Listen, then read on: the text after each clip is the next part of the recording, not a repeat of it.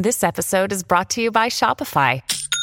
Forget the frustration of picking commerce platforms when you switch your business to Shopify, the global commerce platform that supercharges your selling wherever you sell. With Shopify, you'll harness the same intuitive features, trusted apps, and powerful analytics used by the world's leading brands. Sign up today for your $1 per month trial period at shopify.com/tech, all lowercase. That's shopify.com/tech. This episode is brought to you by Sax.com. At Sax.com, it's easy to find your new vibe. Dive into the Western trend with gold cowboy boots from Stott, or go full 90s throwback with platforms from Prada. You can shop for everything on your agenda, whether it's a breezy Zimmermann dress for a garden party or a bright Chloe blazer for brunch. Find inspiration for your new vibe every day at Sax.com. Another day is here, and you're ready for it. What to wear? Check. Breakfast, lunch, and dinner? Check. Planning for what's next and how to save for it? That's where Bank of America can help. For your financial to-dos, Bank of America has experts ready to help get you closer to your goals. Get started at one of our local financial centers or 24/7 in our mobile banking app. Find a location near you at bankofamerica.com/talktous. What would you like the power to do? Mobile banking requires downloading the app and is only available for select devices. Message and data rates may apply. Bank of America N.A., member FDIC. Welcome to the New Books Network. Welcome in, everyone. My name is John Yargo, and today's guest is Alice Daly, whose book, How to Do Things with Dead People, History, Technology, and Temporality, From Shakespeare to Warhol, was published through Cornell University Press in May 2022. Daly is professor of English at Villanova University and is the author of the previous monograph, The English Martyr from Reformation to Revolution, from Notre Dame Press. How to Do Things with Dead People is a study of the representational strategies taken up to explore the porous boundary between past and present and dead and undead in Shakespeare's history plays. Daly draws on Roland Barthes, Susan Sontag, Lee Edelman, Peggy Phelan, and Derrida, but this book is not a series of Barthesian, Sontagian, Phelanian, and Derridian readings of early modern drama. Instead, Daly creates new space for how we might think about the unruly interrelationships of the present, the past, and the future, including how 20th century technology can reanimate our engagement with early modern theories of kingship, ableism, and reproductive futurity. Welcome to the show, Alice. Thanks so much for having me, John, and thanks for that terrific description of the project. I appreciate that. Sure. First question, can you discuss the evolution of this project? Did you begin with the goal of writing a book about the history plays? And did you know from the start that you would draw on, say, 20th century theoretical writing about photography? I did know that I was going to be, I sort of began to write a book about the history plays. And that was really all I knew at the beginning, that I was fascinated by them, namely because of a series of productions that I saw in 2008 at the Royal Shakespeare Company. Michael Boyd directed the full 8-play group. And I saw them performed over a 4-day weekend in Stratford it was a single company, did all 265 or so parts. So it was really a tremendous experience. And I came away from that knowing that my second book would be about the history plays. The rest of it just sort of evolved gradually. And it evolved in part out of a different project that was the space in which I came to develop the methodology that this book uses. And that project was an article on an exhibition at the National Gallery in London in 2013 by conceptual artist Michael Landy. So Landy was a fellow at the National Gallery, and he had a couple years to hang out there and do something. And what he ended up doing was taking apart, really, and then putting back together medieval and Renaissance iconography, paintings mainly about martyrs and martyrdom, and that's the subject of my first book. So he both created elaborate collages of these taken apart paintings, and also created three-dimensional operational self-destroying martyr sculptures out of pieces from the collection. So he would take an arm from a painting, have it fabricated into an operational, three-dimensional object, and spring load it with a button. And then the visitor to the gallery could push the button and it would make the arm poke a hole in the torso of Christ in the manner of Doubting Thomas. So I read about this. I decided I had to go and see it. I went and sat in the gallery for a couple of days in London and watched people push the buttons and wander around. And I came away from that feeling that I understood martyrology in a way that my own book on martyrology didn't quite understand. And so that project, and is sort of just allowing myself from there to use art to think. Use art to think about literature, and not art that was contemporaneous with the literature, but art that itself was thinking about literature. That was, for me, a really productive way to understand the texts that were my primary area of interest. So I came out of the Saints Alive project with the confidence that I could do that successfully, and also with the sense that it was going to be a really productive way of bringing together different interests I have, but different idioms through which human beings think and represent and produce objects for our own consideration and consumption.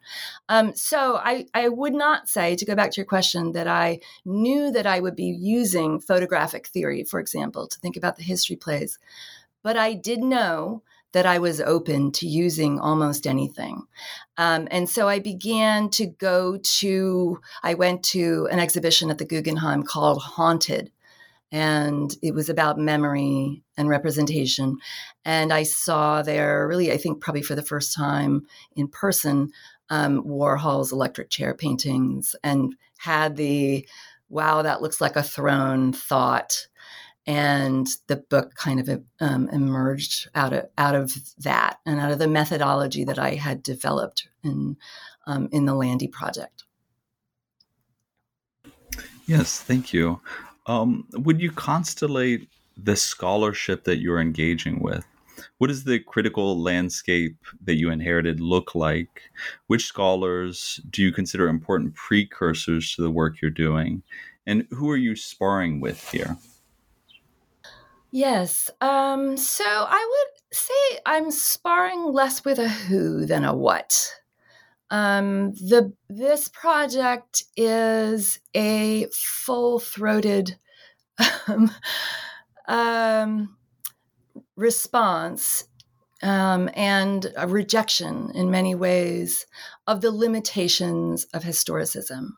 Historicism was already orthodoxy, critical orthodoxy, by the time I entered graduate school. It was, in my understanding, the way to produce oneself as a legitimate scholar. It was the way to signal on the job market that one was serious and capable. And it was never what I wanted to do. And so thankfully I had in graduate school a really terrific mentor, Lowell Gallagher at UCLA, who helped me think other ways. But I, after tenure in my first book, became, I guess, really resistant and unwilling to continue producing that methodology when I thought there were so many things we could be doing that would engage more directly with our colleagues in other fields, with the media that's being produced now, much of which it resonates to me with the media that was being produced in early modern England. And so I was frustrated by the way that our field framed critical legitimacy as historicist practice. And I was interested in trying to open that up. And so this book is a reaction to the constraints and conservatism of the discipline as I inherited it. And it's an attempt to enable new forms of scholarly thinking about early modern literature. So that's sort of its principal position in the field. In terms of scholarship that I'm engaging with, the book is, as you've said, primarily on the histories, but it's interested in a bunch of questions that really transcend not just Shakespearean drama and historical drama, but disciplines and periods. And those interests have to do with death and with replica production. So as I think about history as a form of replica production, that opens up a whole range of disciplines and periods and thinkers that I then am able to set early modern studies in conversation with.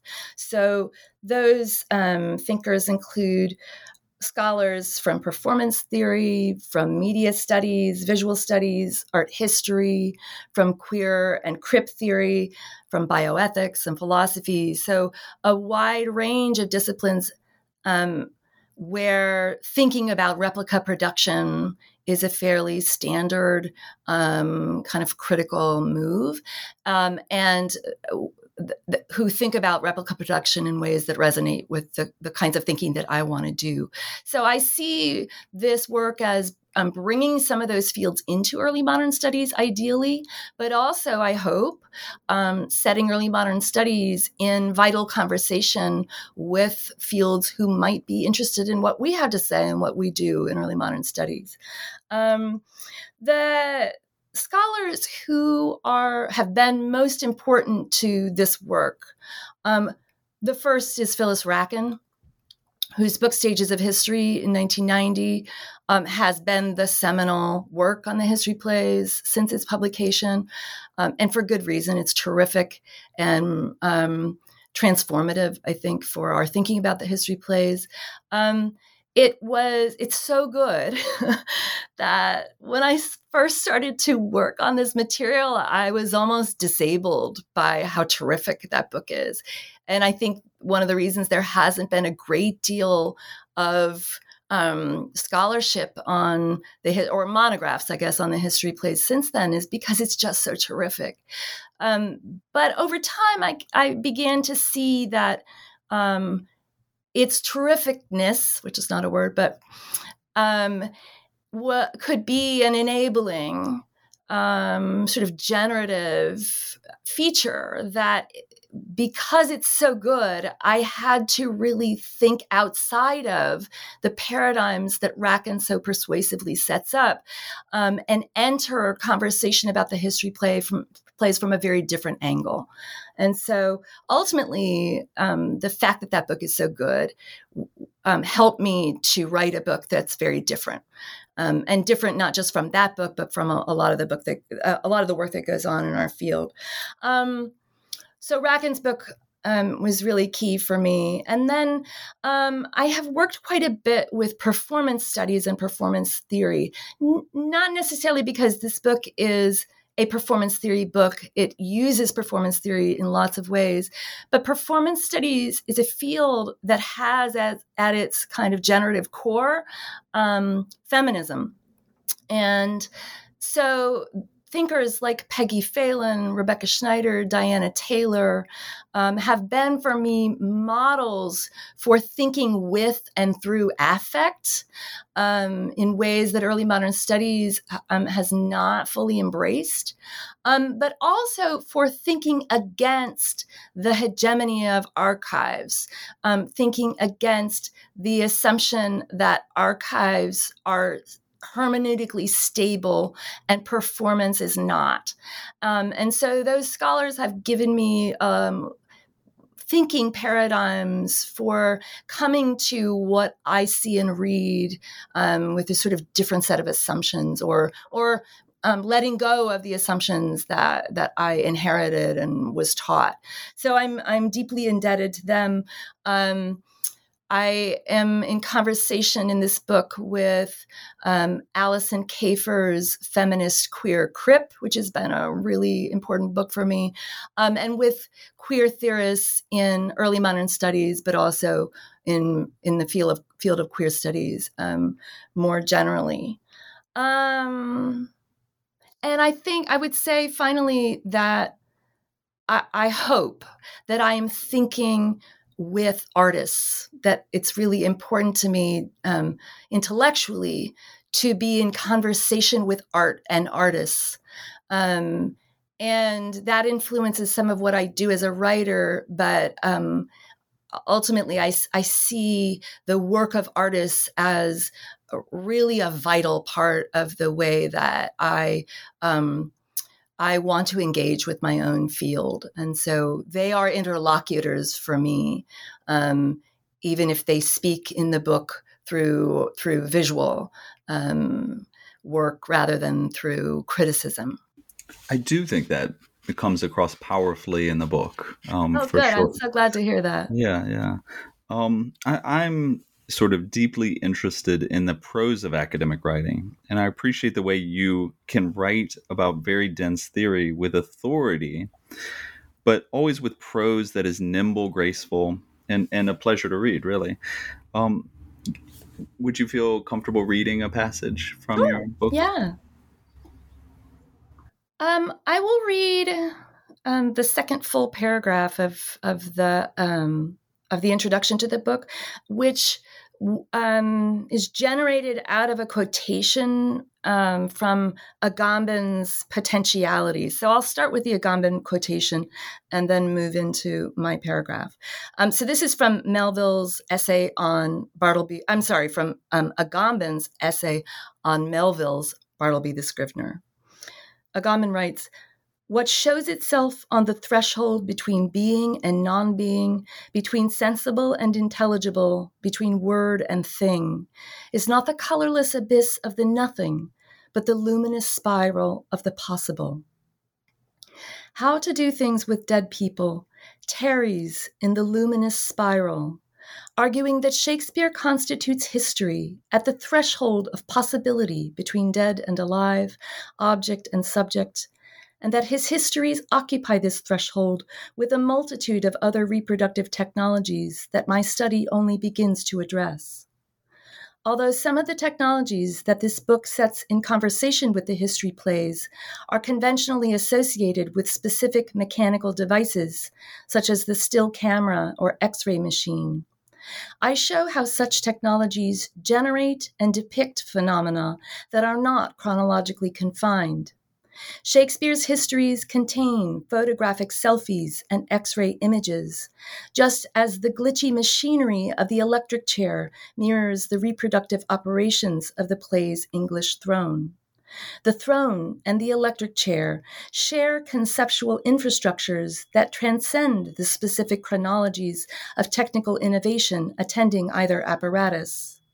To observe such infrastructures at work and to generate conversation among them, as this book does, is therefore neither a historicist nor a presentist project, because those infrastructures cannot be properly located in either the past or the present.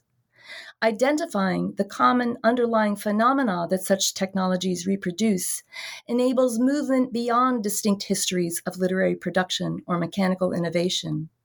Such work opens a transhistorical intermedial conversation about the generative forms, ontological questions, and representational aesthetics that collect around the undead dead." Thank you. I'd like to talk about the style a little bit, and I think one of the powerful things about this passage is the way still camera and X-ray machine sort of announce themselves, and then you persuasively, over the course of the book, make a compelling case for why they're invitations to rethink Shakespeare's Chronicle plays. Can you talk a little bit about what the process of writing this and some of the choices that you made? Yes. So if you're going to write a book about Shakespeare's history plays and ventriloquist dummies and electric chairs and cloning, and the range of other technologies that the book explores, I guess you just got to own that, right?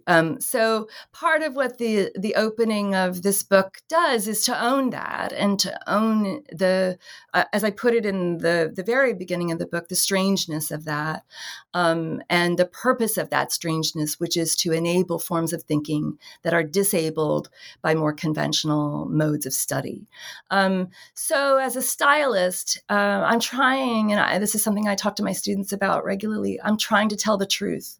I'm trying to own what it is that I'm doing and what I believe, and to own to the passion that I bring to my intellectual life, and to allow that to speak in my academic prose. So those are sort of some of the priorities that animate a paragraph like this one.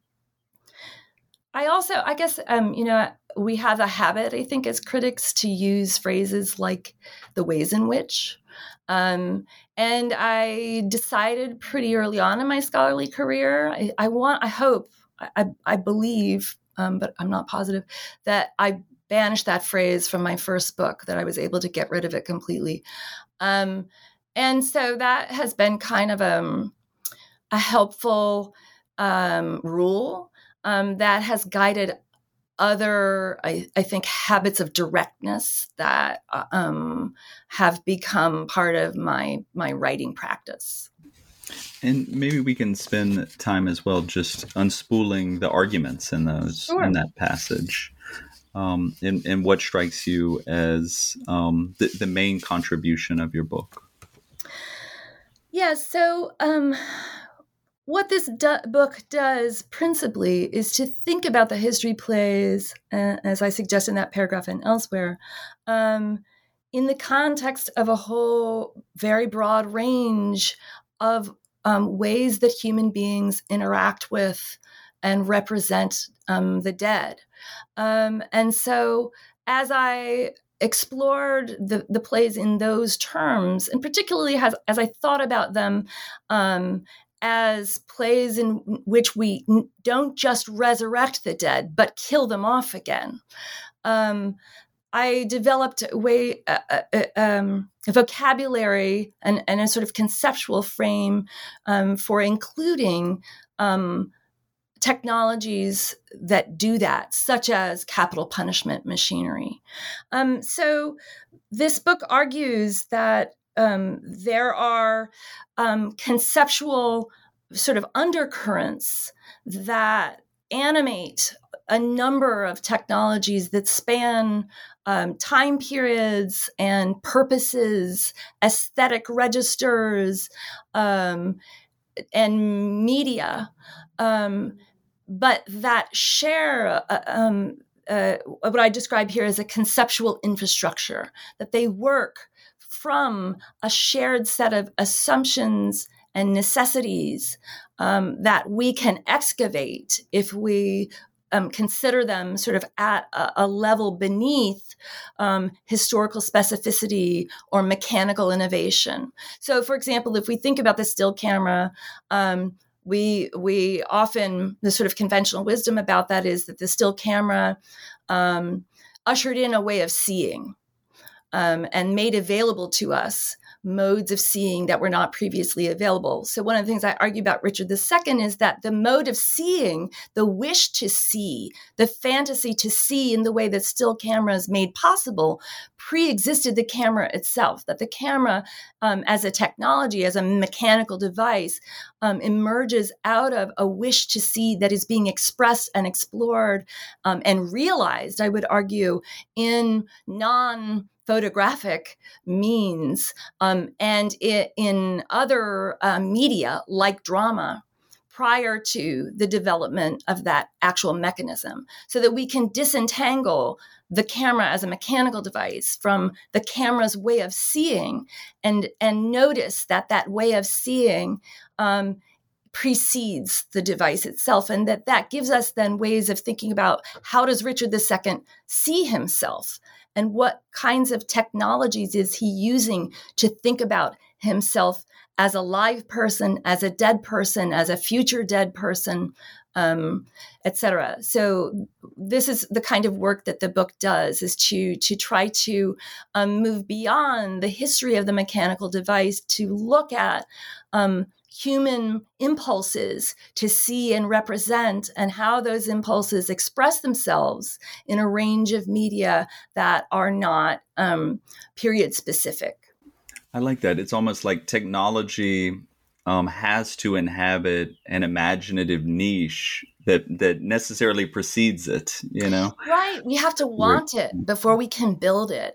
And I think part of what this book argues is that we want it long before we can build it sometimes, and that even once we've built it, we continue to want it and to produce other versions of it, even though we have one version in place. So, for example, if I can give an example, that I argue that historical drama is a kind of double exposure, because it uses a living body to represent a dead body. So we see simultaneously the living body of the actor and the dead person who is being performed through that body, who's being represented by that body. So if that's double exposure, if that's a kind of dramatic double exposure, then double exposure as a photographic technology, which doesn't emerge until the 19th century, is a realization of an impulse and a media that has been happening in historical drama for centuries prior to that. Then when we get to a technology like cloning, which is another, I would argue, form of double exposure, we are both replicating the prior technology of photographic double exposure, realizing it differently, and doing something that's already happening in the history plays. So that's the kind of argument that the book works with. Yes, yeah. In your second chapter, you talk about ghosts. You know, right? The way these sort of early photographs captured what seemed like spectral guests, visitors. And to quote your introduction, ghostly double exposures generate a visual field in which figures in different metaphysical states are made to occupy a single space and time. Can you bring that to bear on Henry IV, parts 1 and 2, which is what that chapter engages with, and maybe specific scenes in those plays? Sure. That chapter, the chapter on double exposure, actually grew out of the image that's on the cover of the book, which is a photograph of an X-ray of a sculpture held in the Getty Museum's antiquities collection. It's a photograph by David Maisel. And that was one of the sort of early germs of this whole project, was that photo, the photo that's on the cover of the book. And the reason it was generative for me had to do with the way that it superimposes multiple media. So a sculpture and an X-ray and a photograph.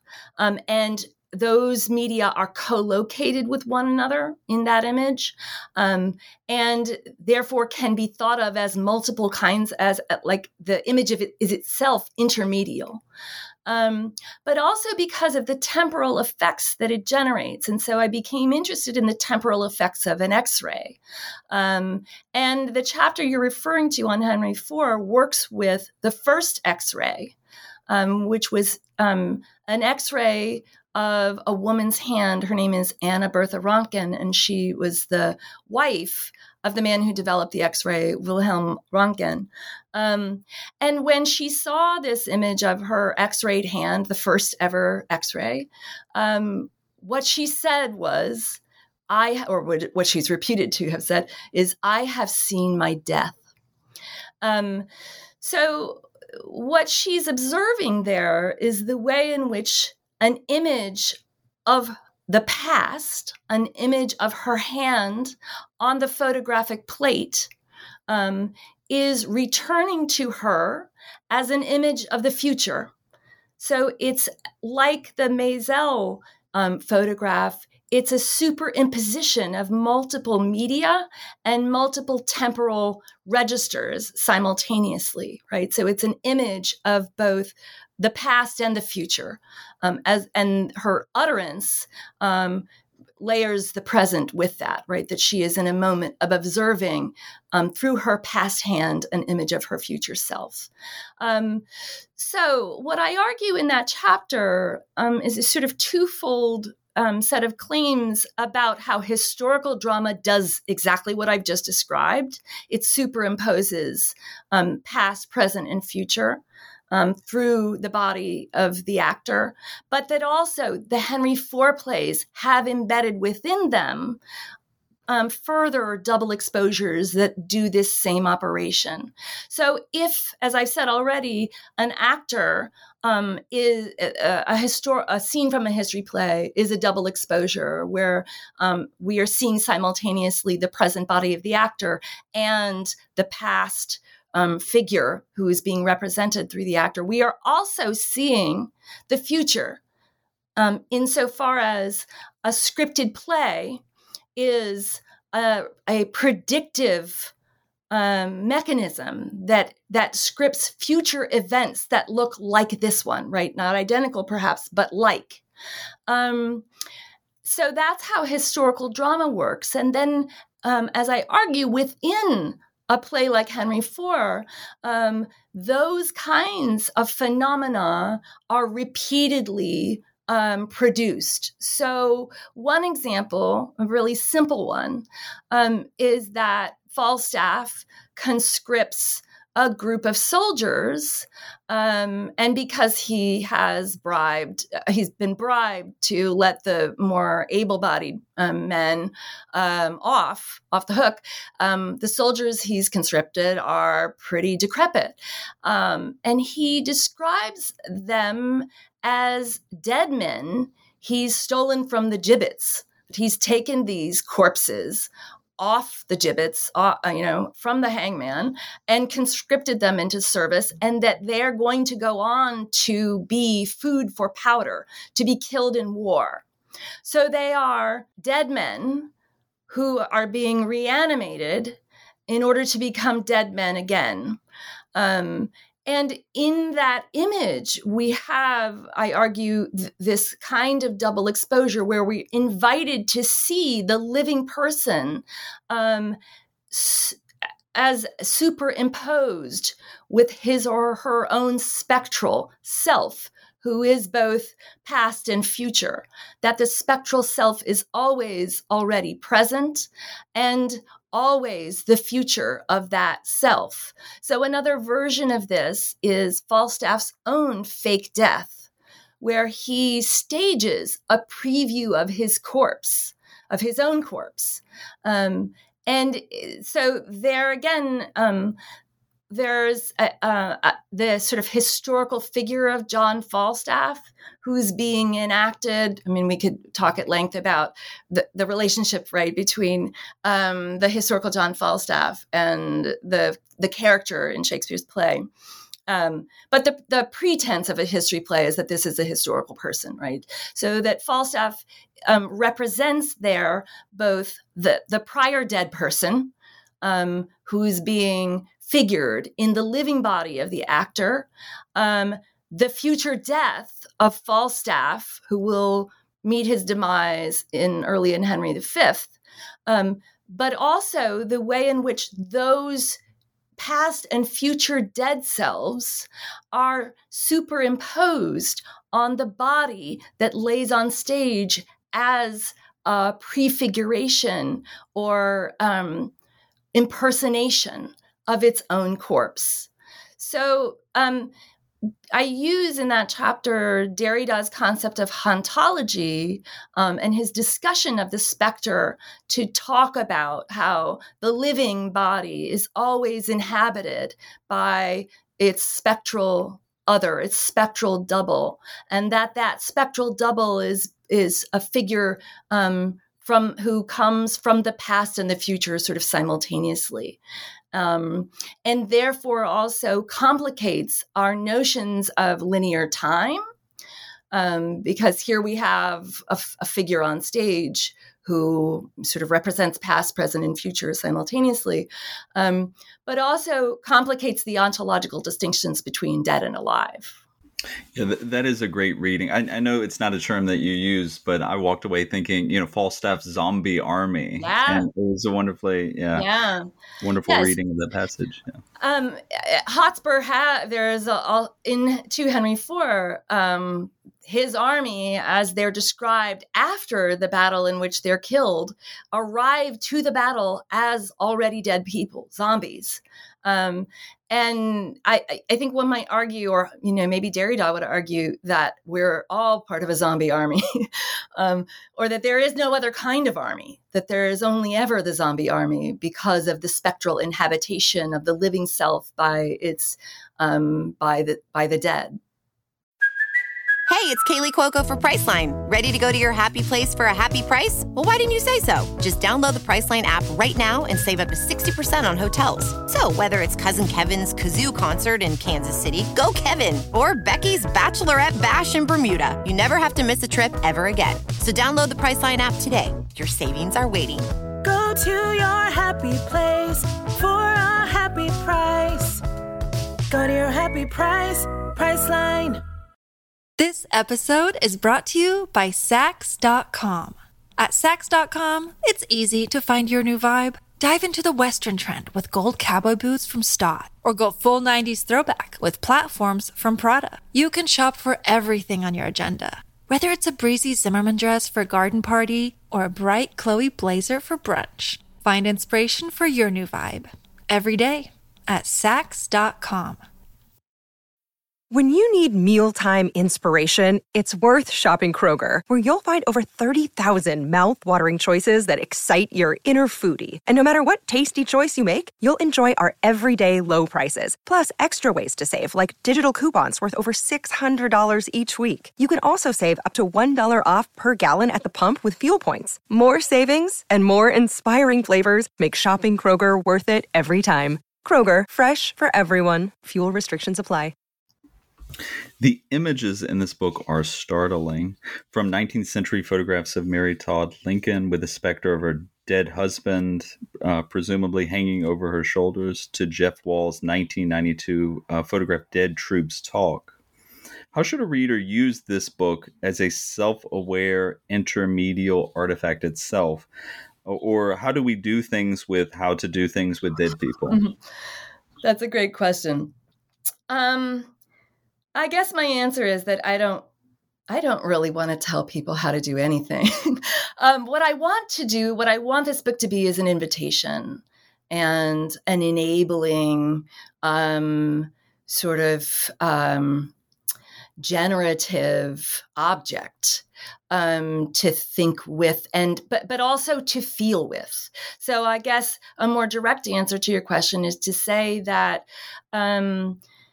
this book came to a significant degree out of my interest in trusting my own intuitions as a scholar, but also as an audience in a theater, seeing those plays in Stratford, an audience in an art gallery, an audience at the Guggenheim.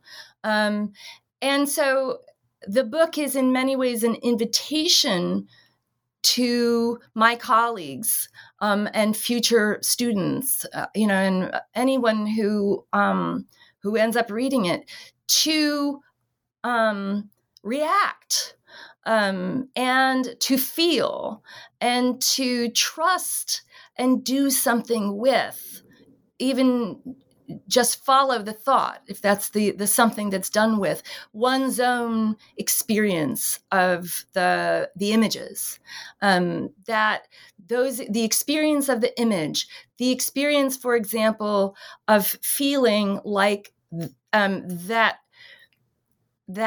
sculpture turned into an X-ray, turned into a photograph on the cover of the book is looking at me. What do I do with that? How can I do something with that? If I take that seriously, that experience of being looked at by a thing that was made centuries ago and has been reproduced in multiple forms that distance me from the original object, if I experience that as looking back at me, what can I do with that experience? And how can I turn that into a critical practice that takes seriously my own intuitions and impulses? I really want to enable my readers, other scholars, my students to authorize their own responses and use those responses to create ways of thinking that we come to through our encounters with art and literature and drama, and to make new things with that. So that's what to do. To where it, sort of where it leads you, and take seriously the invitation to go with it. Right. Let's talk about your chapter on Richard III. Yeah, which in some ways fulfills, that invitation as you describe it. You describe Richard III as kind of a glitch in the a glitched body that performs a glitch in the king machine, the sort of reproduction of kingship. Can you sort of spell out your argument a little more? Yes. I work some with glitch art, which I didn't know existed until I was kind of halfway through that chapter and was using the word glitch, but didn't know that it was a thing. So I'm indebted to Rebecca Bushnell for pointing me in that direction. And Gina Bloom also helped me think about glitch art and taught me that glitch art was a thing. Glitch art is an art. It's an art form whereby creators exploit the programming that makes something run properly, and use aspects of the programming to make new things. So, for example, if you just think about a computer image and how it is a set of pixels, right, that are brought into the coherence of image through the technological artifice of continuity, and what the experience of something becoming pixelated, that it breaks apart. That breaking apart is glitching. And the capacity to break apart is written into the code that also makes it coherent. So the coherence and the glitchiness or incoherence cohabitate that code. They are both there. So what I argue about Richard III is that although he is described by other people in the plays as a kind of mistake, an error, a glitch, that his glitchiness is like the pixelation possibility embedded in the coding. It's embedded in the coding for genetic reproduction. Genetic reproduction is not a perfect system. It's a system that produces difference, not a system that produces sameness. And this is something that Lee Edelman helps us to see, I think, through queer theory. But that if we think about a figure of Richard II, the figure of Richard III in relation to a concept like glitchiness, we can see that hereditary reproduction is a system for fantasizing the reproduction of sameness of clones, Richard II, Richard III, Richard IV, Henry II, all right, third, fourth, fifth, sixth. But that it is, in fact, a system that produces as much glitch, as much error, as much noise, and aberration as similarity, and that the history plays expose both of those operations. They expose the fantasy of cloning, of wishing to reproduce, of wishing that Henry VI were like Henry V. And they also expose the inbuilt failure systems that hereditary reproduction and genealogical succession wish to cover over, sort of fantasize out of existence, but can't quite get rid of. So that's how I use the concept of the glitch. And again, I use it, I come to it from sort of out of Richard through technology and then back into the plays. Your epigraph is quite unusual for an academic monograph. You dedicate the book to your son, Adam, and you talk in the epigraph about how Adam wanted the book to be dedicated to him, but you thought this was a somewhat perverse choice. And you include several photographs of Adam dressed as different figures in the book. Andy Warhol, David Bowie as Ziggy Stardust, I think. Can you talk about the intersection of the personal and sort of why you chose to end the book with a kind of personal exploration? Sure. That was really hard to write that part of the book, and mainly because I could feel where I wanted it to go. And I knew that it made sense to me to write about my son, who had been dressing up as people I was writing about during, for Halloween and school projects during the course of my work on this book. And so it made sense to go there. It was also really difficult because it feels like a risk. We don't often do that in academic books. And it did feel morbid to put my child in a book called How to Do Things with Dead People. He, as you noted, he wanted the book to be dedicated to him. And I really I struggled with that. I struggled with it and ultimately decided to just kind of move toward that. And it was in the drafting of the epilogue that I came to the decision that I would do what he was asking me to do, that I would dedicate the book to him. And I think the reason that the book takes that turn, that the epilogue becomes personal, is because it always is.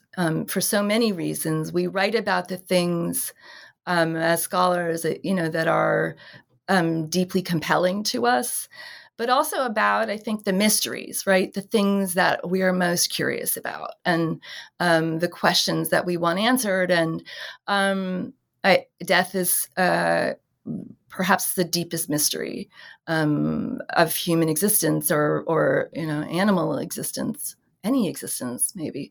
And there are ways in which I think our conversations about history don't invite that mystery in, seek to partition the past from the present and treat the past as something that has closed. And the book argues in many ways that that's not the case. And so it's, in a way, even before it gets to the personal, it's really thinking about what we are doing all the time with the dead. Because as scholars of really modern literature, that's what we're doing, right? We're perseverating over the dead. We're processing the dead. We're doing things with and to the dead. And so I wanted to think about the implications of that for life, really, for what it means then to be living, and what it means really to go back as we do over and over and reproduce and think about, and ultimately, I think, with and through the dead. And so, I was curious about what my son was doing when he dressed up as David Bowie and Andy Warhol, and how that gesture was ultimately a gesture of love for me. And what that meant then, right? That we can use the dead to love each other, which is a sort of mind-blowing concept. And not how, as historicists, trained to think about the past, not really how we process the dead. And so in the face of those gestures that he was making, I kind of wanted to, again, sort of as I was suggesting earlier, take seriously what he was up to and how that reflected on what I was up to in this project, and to try to find a way to talk honestly about that. So that's what the epilogue attempts to do. Do you teach the material in the book? And how has teaching influenced your thinking and writing? Well, I started to teach the history plays almost as soon as I got back from the trip where, to England, where I saw the Boyd cycle, because I was riveted and a total junkie, really, for the history plays after that. And my teaching of the plays has evolved significantly since then.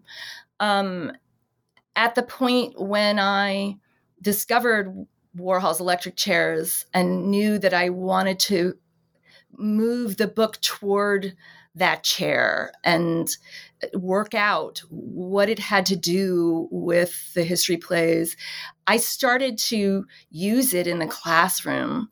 And I didn't know really what I was doing, I have to admit. I was teaching a course on just the histories. I taught eight plays in one semester, which is a pretty forced march for students. It's a lot. They think they're signing up for a Shakespeare class, and then you come in and you're trying to explain all these Henrys and Richards to them. It's pretty daunting, and I think not terribly appealing on that first day of class when they realize what they've gotten themselves into. So I started to, on the very first day of class, I would show them some Warholian electric chairs and just do a kind of open thought experiment with them to ask what they saw and how what they were seeing might be a theory of history.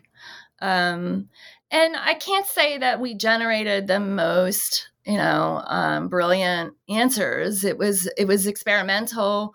I didn't know the answers myself at that time. I just had, again, sort of the intuition and the impulse to do it.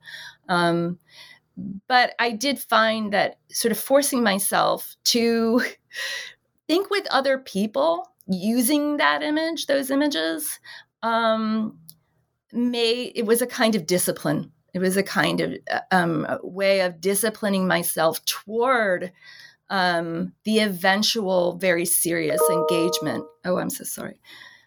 With those images.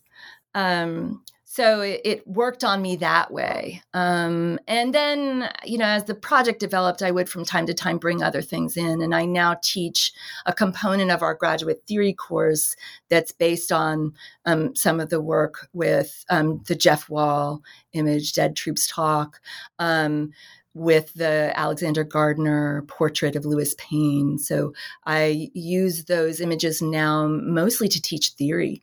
To teach aspects of performance theory in particular. And last question. I know this book is fresh off the press, but have you given thought to what your next project might be? Yes, I have two things I'm working on at present. One is it's one of these, it didn't make it into the book, but it's kind of the final piece that I feel right now that I want to write about on this topic. And it has to do with video game modding. So apparently I am learning there's a significant energy in the gaming community around modification of corpses that some gamers don't like the way corpses behave in video games. And you can tell this, I'm very early into this because I don't have a really fluid way of talking about it.